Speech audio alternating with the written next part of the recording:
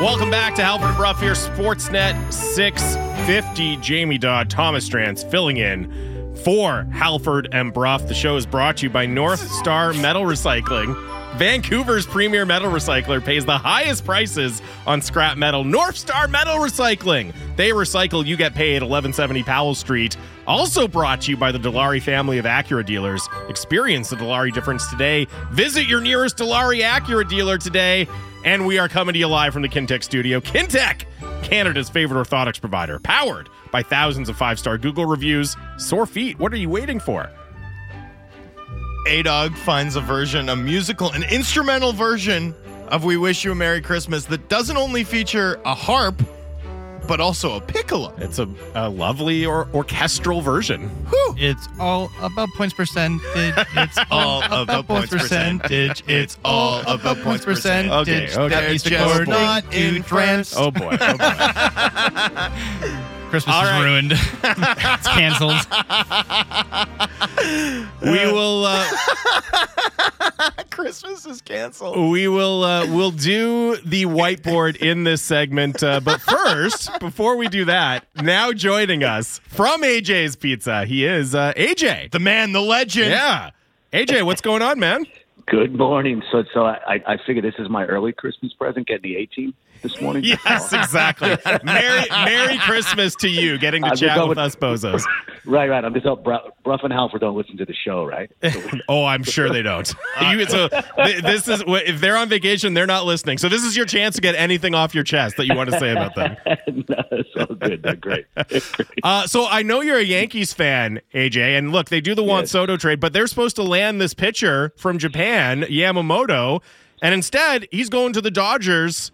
Joining Shohei Ohtani, biggest contract ever for a pitcher, even though he hasn't thrown a pitch in Major League Baseball. This is the guy the Yankees used to sign. Why aren't they splashing the money around like this anymore?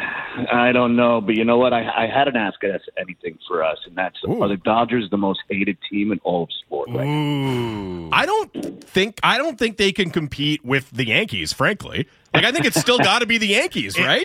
I feel like they need to have more sustained postseason success before they take the evil empire title from the Yankees. And I think it's tough. Right, no, and I get that. Right. And that's the thing, right? On paper for the last 10 years, what have they won? One World Series? World Series, yeah. And it was in this and it was the one that we can put an asterisk on. Right, exactly. If you root against the Dodgers, you still have ammunition, whereas back in the day you had none. On it. Yeah.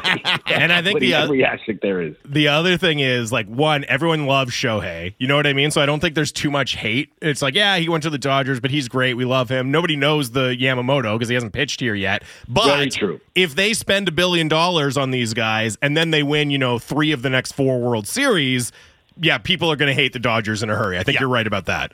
They will. You could combine the Blue Jays and the Red Sox for me right now because, obviously, as we all know, I don't really like either team. It's not even close.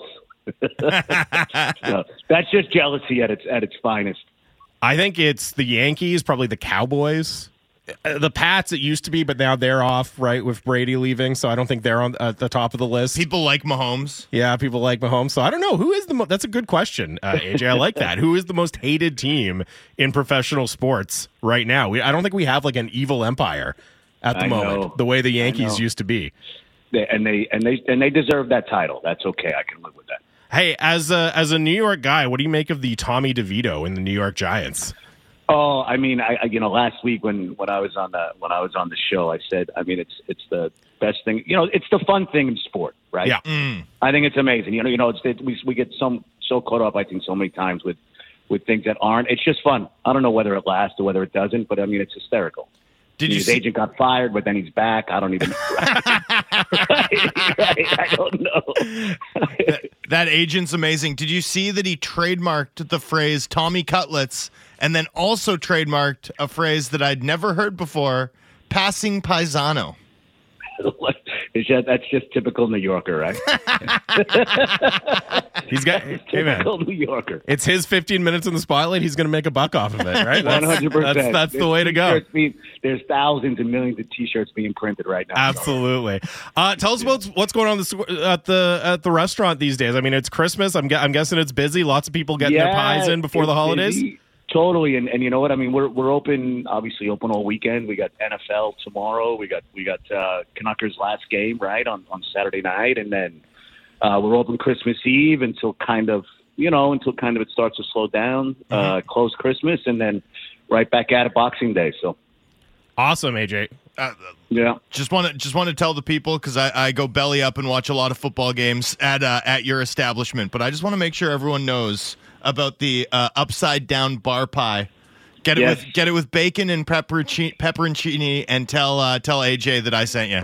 I love it. That's amazing. And AJ, I gotta say, since you've come on as a sponsor, like the quality of our work parties and our staff catering, parties is off the charts. So we really appreciate it. Thank you. Thanks for coming on with us, and have a great holidays, man. Yeah, you guys too. Happy holidays. Take care. Thank you. That is AJ from AJ's Brooklyn Pizza on East Broadway. And yeah, I'm not joking about that. No, huge upgrade on our food situation here. I love to be able to hawk like a product that I legitimately use all the time. You know, like I go to AJ's once a week. I know we were so excited when they announced that it was. Once they announced that AJ was coming out, I was like, "Well, this is the best pizza in the city already." So this is like the easiest thing to do ever. The thing I like about AJ's too is that you have the whole range of like thinness of pizza, like the bar pie, like wafer thin. The first Detroit slice, Ronnie, man, it's all about it. I mean, it's Detroit Ronnie. I call it Detroit Ronnie. It's the best. The first slice that Jamie had of bar pie when we had the work party earlier this month. He was like, I could eat a limitless amount of this. I was like, I'm going to eat like 8 more of these pizzas myself. Because it's so thin and it's so nice. I was like, oh, this is incredible. And then you have like bar snack, right? Yeah, like it's amazing. And then you have like your kind of normal pizzas and your standard pizzas. And then you have like the Detroit style. Or the Sicilian style, but the Detroit style is where you get like jumbo. Which is like, well, that's tough. I can eat one of these and then I need to sit down. I know. After like 2 slices, I'm like, okay, well, that's a meal. Yeah, exactly. My routine is bar pie for the first half of the football game, right? Midway through the second quarter, you get one of the mini Detroits. So you get the mini Detroit, which only has like the 4 slices. It's like a more reasonable Detroit size pie to split with 2 people. And I eat 1 piece, and I bring the second home for my wife. And usually Dimitri does the same. Explain the bar pie. So it's like super thin? Is that what it is? Super thin, and it's cut in squares despite being round. So it's like little slices, and it's just kind of almost like a snack that you share with people. Almost. Yeah, I gotta try that. We had that at the kids' table for the work party. I think we ordered. I think all we the ordered producers sitting together at the kids' table. I think we ordered like 3. I think we ordered 3. We ordered a lot. Well, we ordered them and they came to your table. Because I was just crushing it. Yeah, no, because Jamie was like, keep them coming. I was vacuuming them in as quickly as I could. We need more bar pie over here. Jamie's bar pie percentage was first in the company. The charts. Off BPP? What's Jamie's BPP at? Yeah. And then I had 1 slice of Detroit. And I was like, and I'm done for the night. Good suggestion from the inbox. The Toronto Maple Leafs are the most hated franchise. Oh, easily. In Canada. But I'm talking about like the kind of global North American, I do think, though, like, the Leafs are so prominently hated by hockey fans in a way that I don't think I don't think the Cowboys inspire that. The Cowboys aren't. We all know that the Cowboys are going to like blow it. In a hilarious way. That's the same with the Leafs, though. Hot take here. It might be a college team. It could be like Duke basketball. Or it might be Alabama. Duke? No, I don't. But people like Duke basketball. People. Yeah, I love Duke. And people. Man. How can anyone? I love Duke. How can anyone hate Duke now though? Like Kyle Filipowski. It's like. Yeah, whatever. Do the Cowboys in the States, though, get the same level of coverage compared to the other NFL teams that like the Leafs do in Canada? Yes. Is it like a comparable? Yes. Oh, yeah. Well, then you could definitely say that, okay, well, the Cowboys probably are right up there. It's a good comparison because, the Leafs get the coverage and then fall flat on their face. Yeah, so we all know. Imagine if people started calling the Leafs Canada's team. They do. They call the Cowboys American. Like, that's crazy. People call whichever Canadian team is last standing Canada's. But they don't say it as the Leafs are that as like a matter of course in the regular season, like they do with the Cowboys. The worst part about the Canada's team thing, by the way, is that like for casual fans, it's kind of true.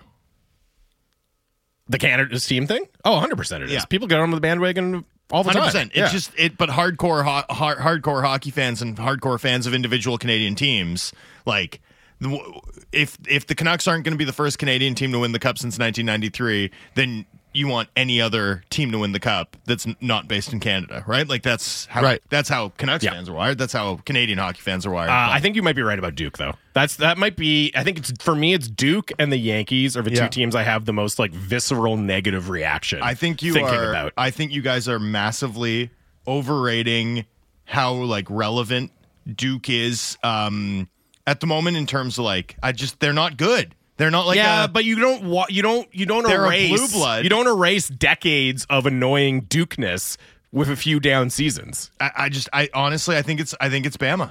I think it's Bama. SEC football. I don't think people hate Bama though. No, they kind of like they fear them, but there's kind of a grudging respect. You know what I mean? Yeah, I don't know. I mean, did you see that Charles Barkley said he wouldn't root? But he's from Auburn. He went to Auburn. I know, but he said he wouldn't root for Bama even if Crimson Tide played Afghanistan. Oh my God. It was amazing.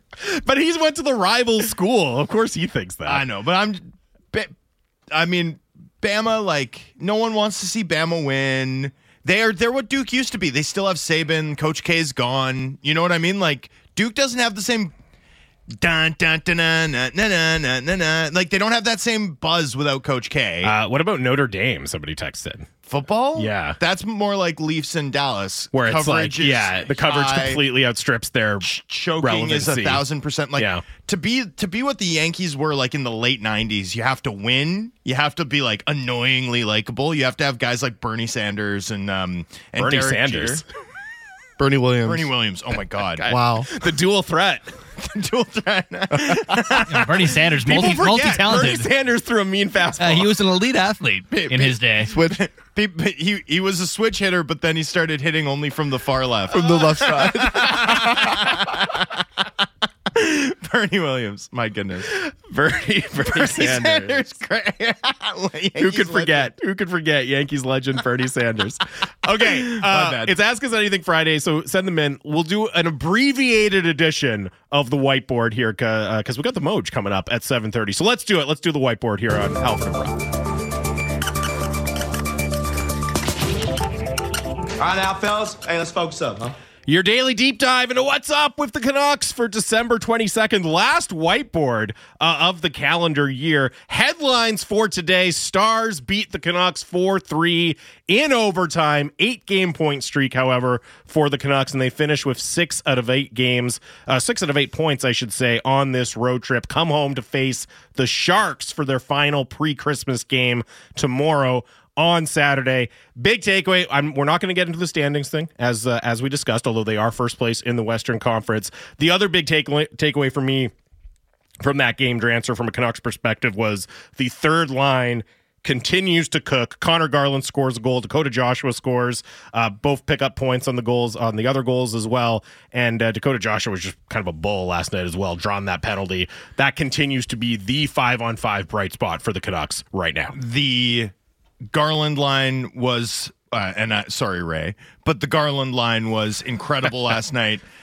With Garland on the ice, the Canucks last night, 9 shots for, 3 against, with 2 goals for. I mean, really a pretty dominant showing, buoying a team that I really thought was behind the 8 ball almost all night. Like, other than for about a 5-minute stretch after they scored the 2-2 goal, and I'd say like maybe a 4 or 5 shift stretch before Garland made it 3-2. I thought the Canucks were on their heels all evening, with the exception of that third line, which really carried the Canucks on this impressive 2-0-2 road trip, right? I mean, I do feel like this second win streak that the Canucks have now gotten on right before Christmas, you know, they have the one early in the season, they have a month of 500 hockey, and now they're on another one. You know, we've talked about the Canucks' strengths, right? Power play, goaltending, forward depth, star talent. Like, this recent run is being driven by the goalies and by the forward depth. Like, this third line is cooking, and they were cooking for months, by the way. Yeah. People will say things like, this line wasn't looking like this early in the year. Yeah, they were.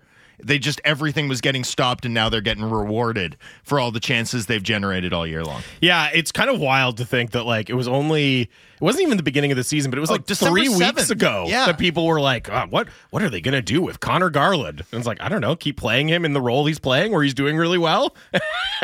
That seems like a good idea. Garland is their 5-on-5 engine, their best 5-on-5 engine going by a lot.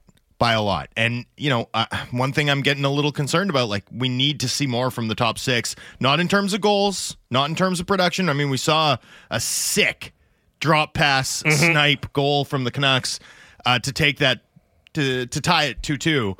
But the bevy of chances, the level of control. I mean, you saw it from Dallas all night long. They lived below the Canucks hash marks. That game was played in Vancouver's end below the hash marks.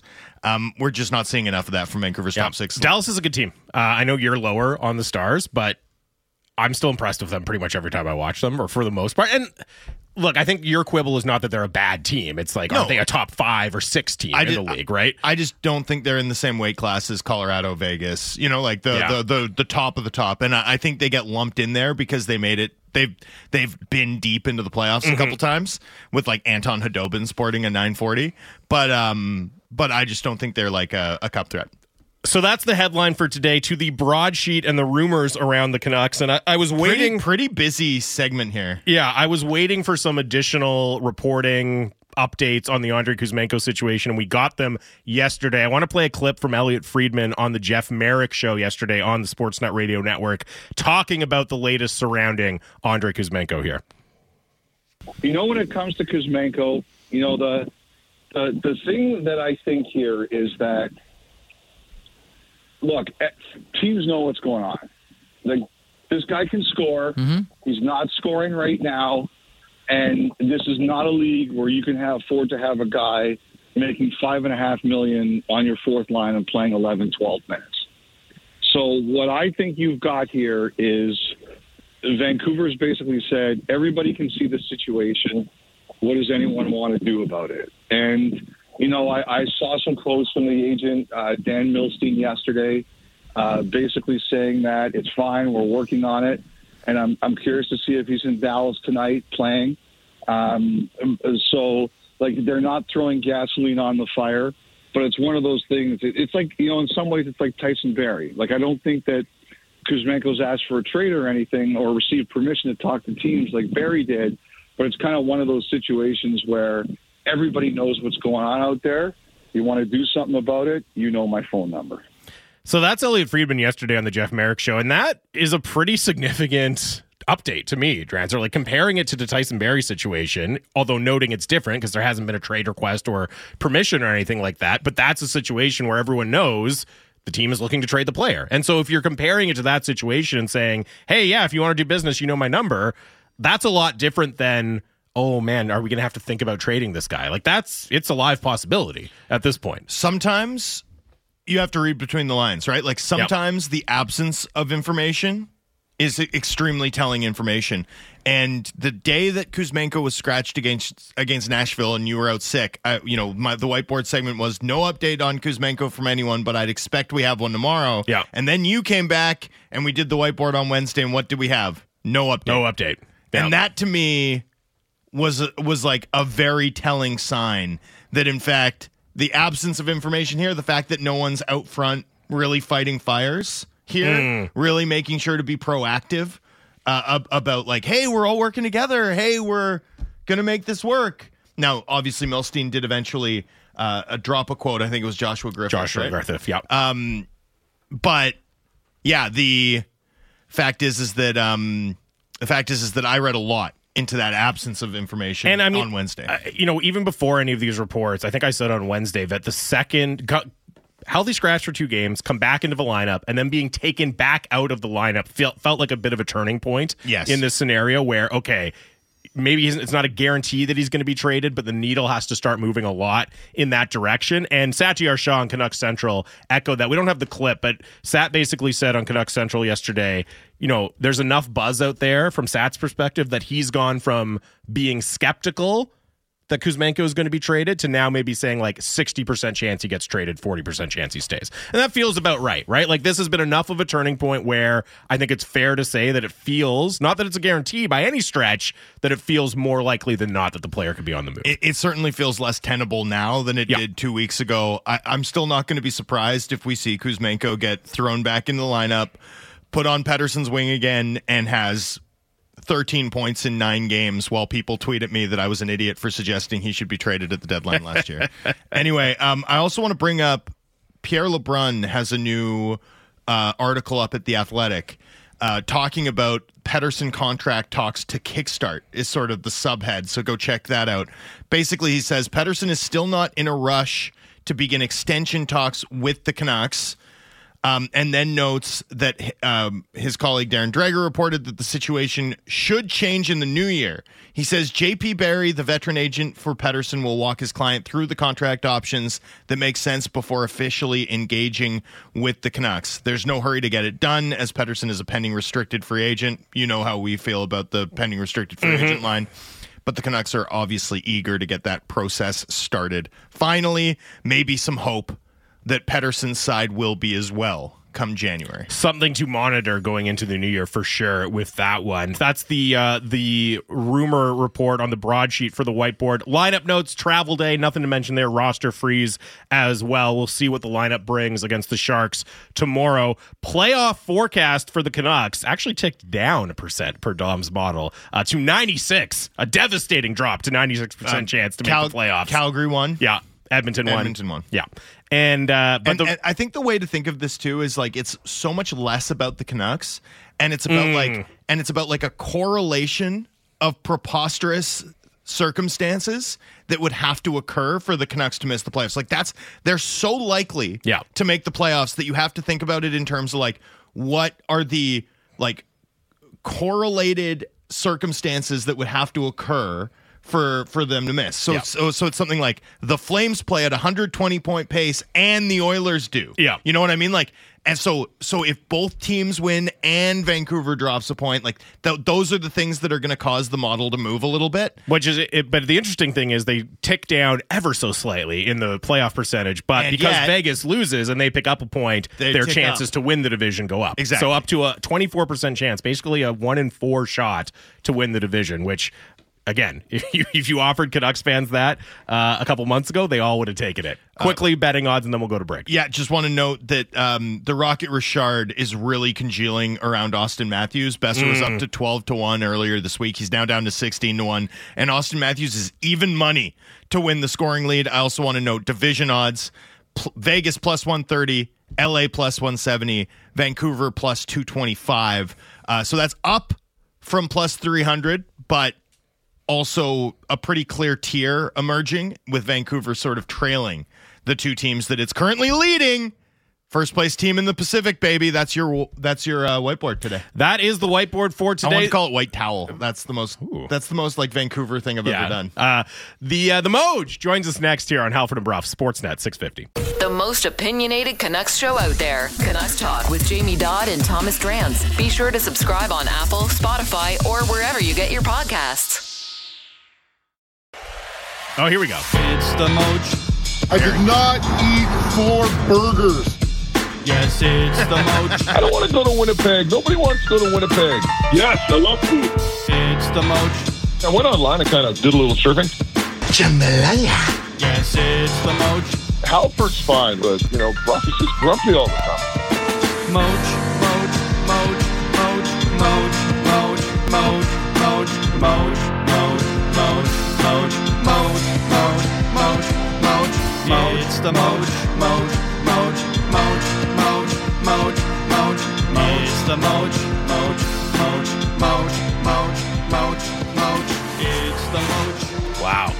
Man, this show cannot possibly not have played that song. It's so good. We had to get it. The subtle harmonization. I thought you'd like that. On the Moj, Moj, Moj, Moj. Yeah. It's also the lyrical genius. A-Dog was truly in his bag. I did release the lyric sheet when it first came out 2 months ago, and I actually just typed it over and over and over and over again.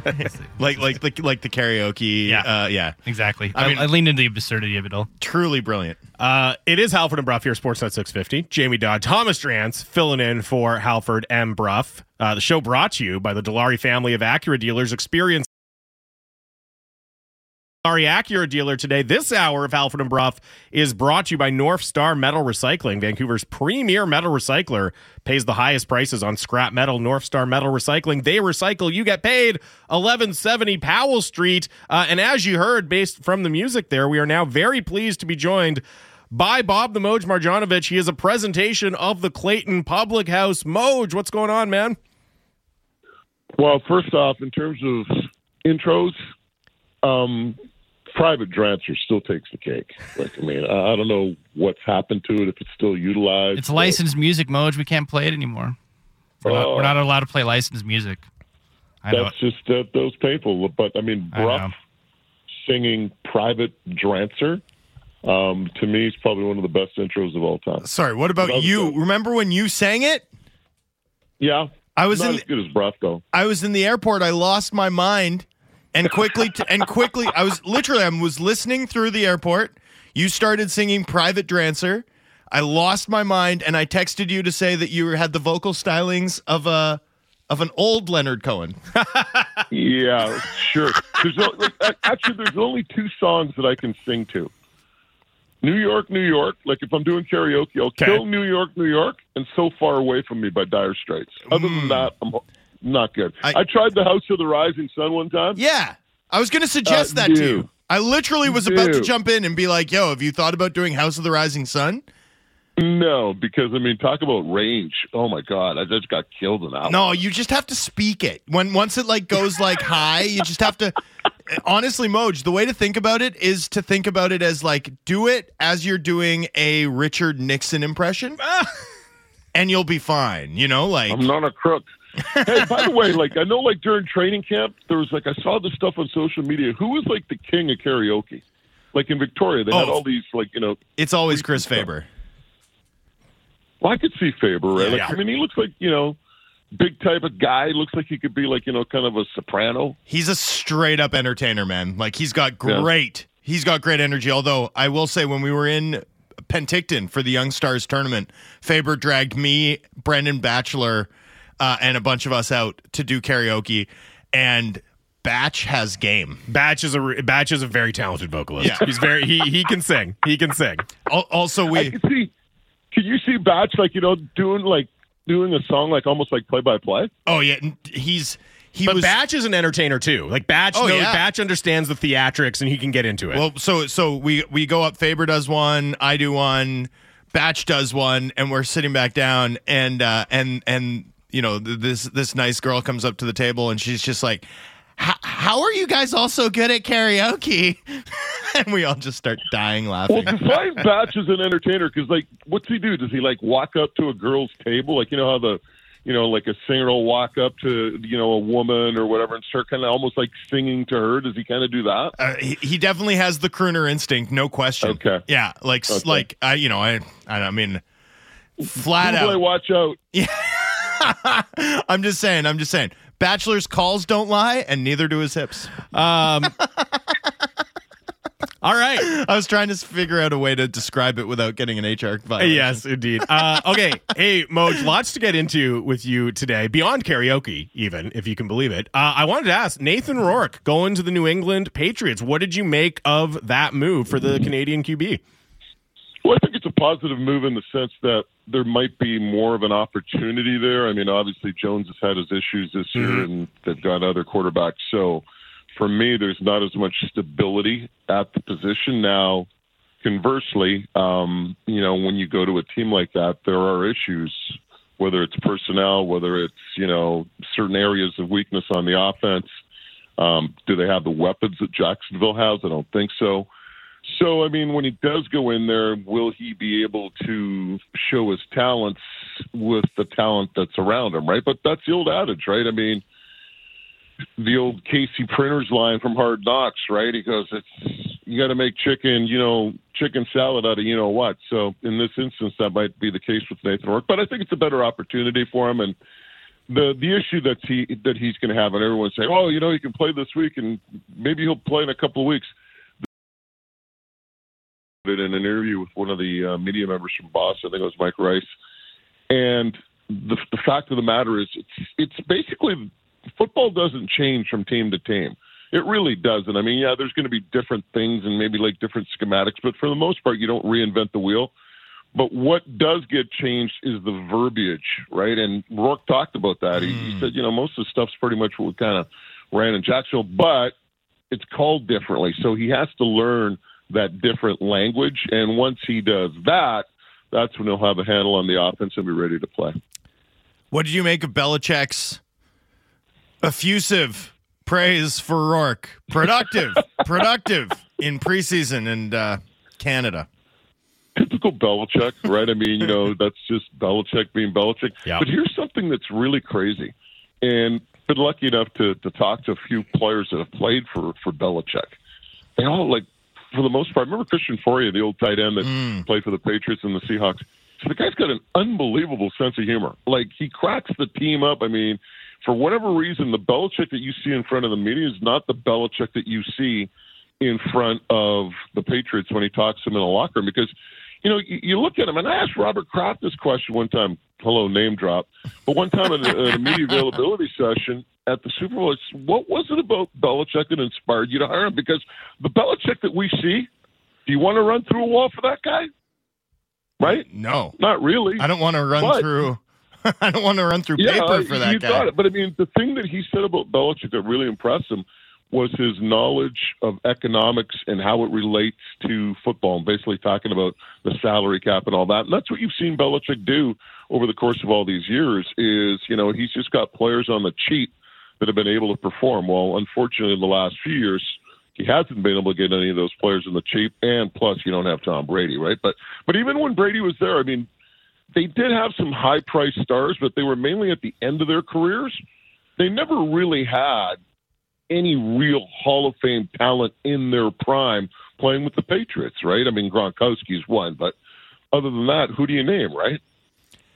It's a good point. Well, I mean, Belichick was brilliant when everyone was fungible, but it just feels like the drafting's been so bad now for so many years in a row. And I mean, Gonzalez looks great, but Ryland in the fourth? Come on, man. Come on. No, you're bang on, and that's your lifeline in the National Football League is how you draft, right? I mean, probably more so than any sport. I look at so they've really, had their difficulties drafting the last few years, and you're seeing it. And in combination with the fact that you don't have a guy like Tom Brady pulling the trigger that, hopefully can cover up some mistakes if you are having a team that just doesn't have the personnel like you have in the past. I want to ask you really quickly. So Rourke, behind Trevor Lawrence, it's sort of the season of the backup.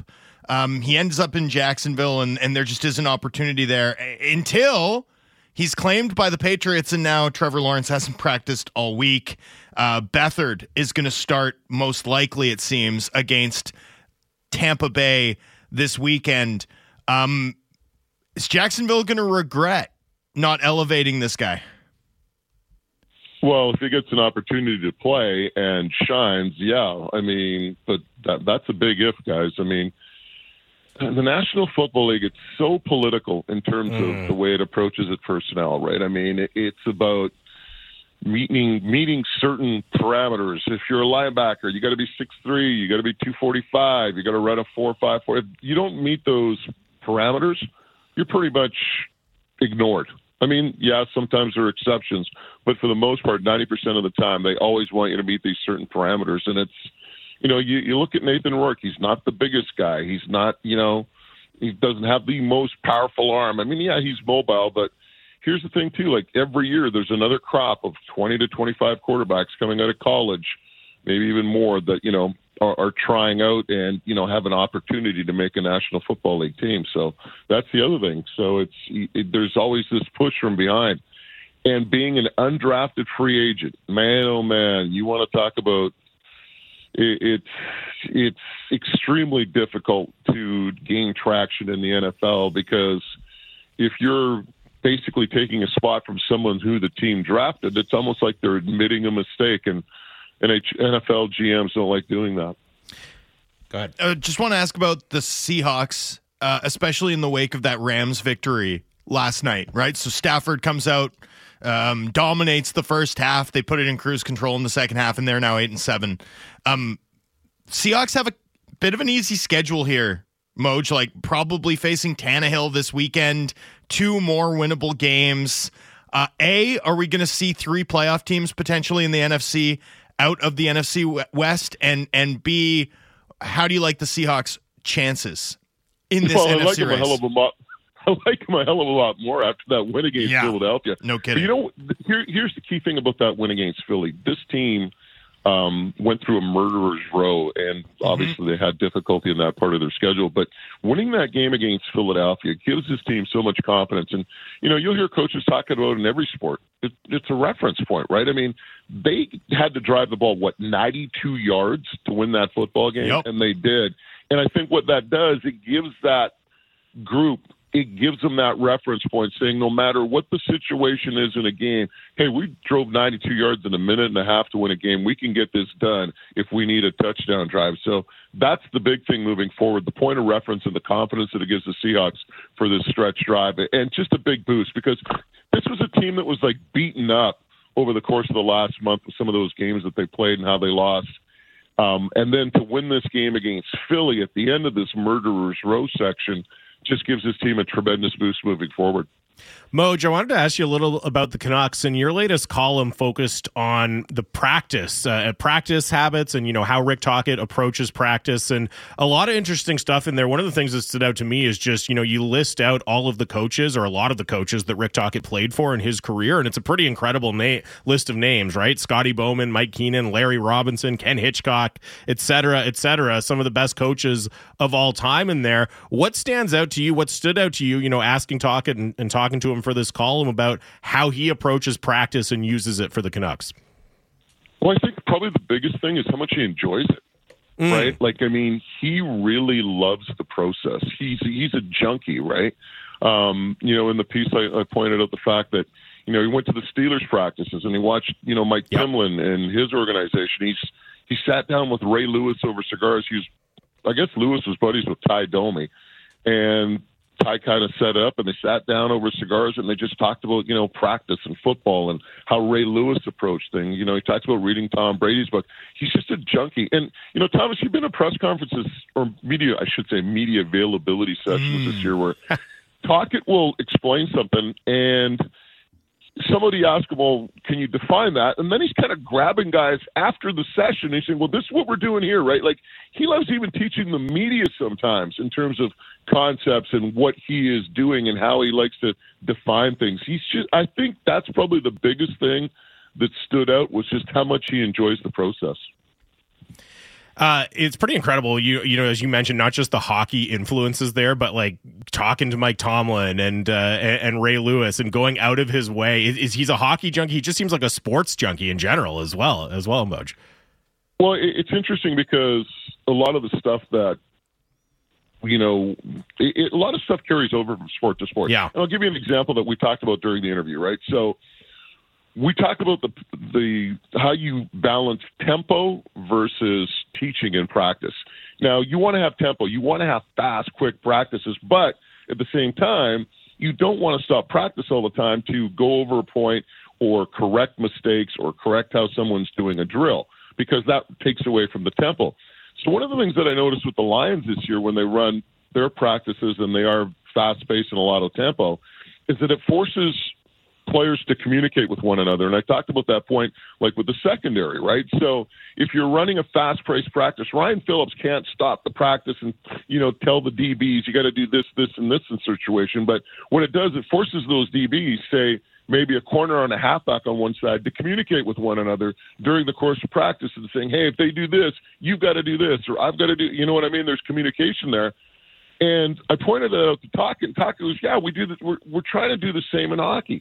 And that is like, if there's a drill and the guys get back to the bench in that 30-second time frame, a coach or a player, they're talking to one another, they're communicating. He says, so a lot of the stuff that you see in various sports does translate over, right? So it's interesting how Tocchet has really taken time to explore other sports and to try to learn from other sports. Moj, it is an Ask Us Anything Friday here on the show. I know it's your favorite segment that they do on the show. So we'll ask you one. This is from Colin in Tawasin. Holidays coming up here. He says, for the Moj, what is your ideal Christmas dinner? Oh, got to have turkey. Yeah. I know a lot of people like the ham thing, and I guess it's a little easier. The turkey, you got to have stuffing. Right? Like you have to have really good stuffing, potatoes, cranberry sauce, gravy, And here's the kicker, and I know this is the controversial one. This goes all the way back to Tony Gallagher the day. So Brussels sprouts.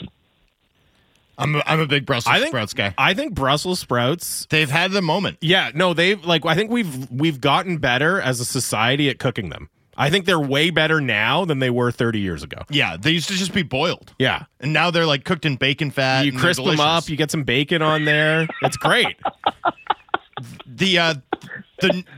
The new one, Moj. I'm hearing cabbage is in. That's what I've been told. Cabbage is in this season. What's your take on cabbage being in? Brussels sprouts on steroids, right? So, yeah, exactly. No, I mean I love cabbage too. Yeah, me too. The thing is too with cabbage of my Serbian descent. That's something that my mom, for whatever reason, is like a big staple. It's like cabbage rolls, cabbage this, whatever, right? So. Yeah, cabbage. I wouldn't have any qualms with cabbage. I love cabbage. You know what cabbage is really good with? Yeah. What? When you're doing tacos. Oh, yeah. It's essential. Yeah. Essential. Yeah. I also think... Also like with pulled pork or something, you slice it up and crisp it up a little bit? Or just like quick pickle it of any kind, and then do it with like Greek salad with some pickled cabbage on it. Trust me, boys. Unreal. There's actually like this Serbian dish. It's coleslaw, right? So just... I'm telling you how simple this is, right? If you look it up, I think it's like you just shred your cabbage, 2 parts water, 2 parts oil, 1 part vinegar. In terms of simple, like 2 teaspoons, 2 teaspoons, 1 teaspoon, right? It's like a combo of those 3. Oh, during the summer, you will not have a better coleslaw. And that's how simple it is. It's just like 2 parts water, 2 parts oil, 1 part vinegar, and that's it. Can we really quickly talk about the Serbian condiment that's basically like butter mixed with cream cheese? You know what I'm talking about? The one they put on the little meat pellets? Yeah, I'm not a big fan of it. What? I'm not a big fan of cheese. No. You're not a big like Serbian condiments. It's like I love having my cheva, which are these like little cigar-shaped meat. Yeah, unreal. Rolls, I guess. And you don't have them with that cheese thing? You want the best chev up, and you're in Burnaby, go to a place called Jovo the Butcher on Edmonds. They have the best chev up. Now, the other thing that you talk about Serbian condiments. I do want cheva, and if you haven't had it, Jamie's shaking his head. He's like, what are we talking about? No, I'm not shaking my head for that reason. I'm like, we've got a coleslaw recipe. We've got the cheva recommendation now. The Butcher. This is a full service hit with you, Moj. I'm really enjoying it. The way you have chev up, you put it on this bread. It's a special bread called lapina, right? And it's like crescent. It's so good, dude. Yeah, and it's right next door to Jovo the Butcher. There's a little bakery there that makes lapina. Perfect. It's really convenient if you're in Burnaby. But here's the Serbian condiment that's really like top of the list when you have chev up. Ivar. Have you ever had Ivar? I have not had Ivar. I've never had Ivar. Ivar. Like a red relish. It's like a red pepper relish. Right. Yeah. Basically, that's what it is. It's a red pepper relish. Roasted red pepper sauce, yeah. And it's outstanding with that meat. So there you go. And then you throw in the other Serbian staple is onion, right? I mean, for whatever reason, onions with everything. Moj, you do hockey, you do football. I see like a Serbian cookbook in your future here as well. This is incredible. I know, but he's low on, how do you say it? Kazmak? How do you say it, Moj? Say it for me so I don't say it wrong again in public. Oh no, it's not Kazmak. It's oh geez, I'm trying to remember. It's you know what? To be honest, I'm just drawing a blank right now, and I can't remember it, but it will come to me eventually. Yeah. Well, okay, fair enough. At some point, I'll figure out how to say Kazmak, but that stuff is gold with your chef. No, it's okay, but stick with that. Moj, appreciate it, man. Thanks for doing these hits. Have a great Christmas. Enjoy the turkey, the stuffing, and the Brussels sprouts, and we'll talk in the new year. Merry Christmas, Happy New Year, guys, and for all you Canuck fans, Elias Pettersson is not a bum. Relax. Very well said. Merry Christmas, Very well Moj. said. Thank you. The one text in the inbox that's just like meat pellets. What are we talking about? Yeah, that got me too. I'm not sure if I've ever had a meat pellet. It's like we usually call them meatballs. They're like little sausages. They're not ball shaped, so I wouldn't call them a meatball. Yeah, but Anyway. they're just like tiny sausages. I'd call them more like meat pellets. I said what I said. What do you mean, like Meat like pellets. cocktail wieners? Like, is that what you mean when you Yeah, say that's what I'm thinking. It's kind of in the Cocktail shape wieners, of a cocktail wiener, but with the makeup of like a meatball, kind of. I need a okay. meat pellet machine. I'm telling you, these Press things a are button, a bunch of meat pellets just fall out. unreal, and Hold your they're bowl out. Oh yeah, please, sir, the meat pellets. listen. My family is Hey, starving. do we need to refill the meat pellet dispenser? Listen, I'm not trying to be a gerbil here, but their pellet percentage is first in the league.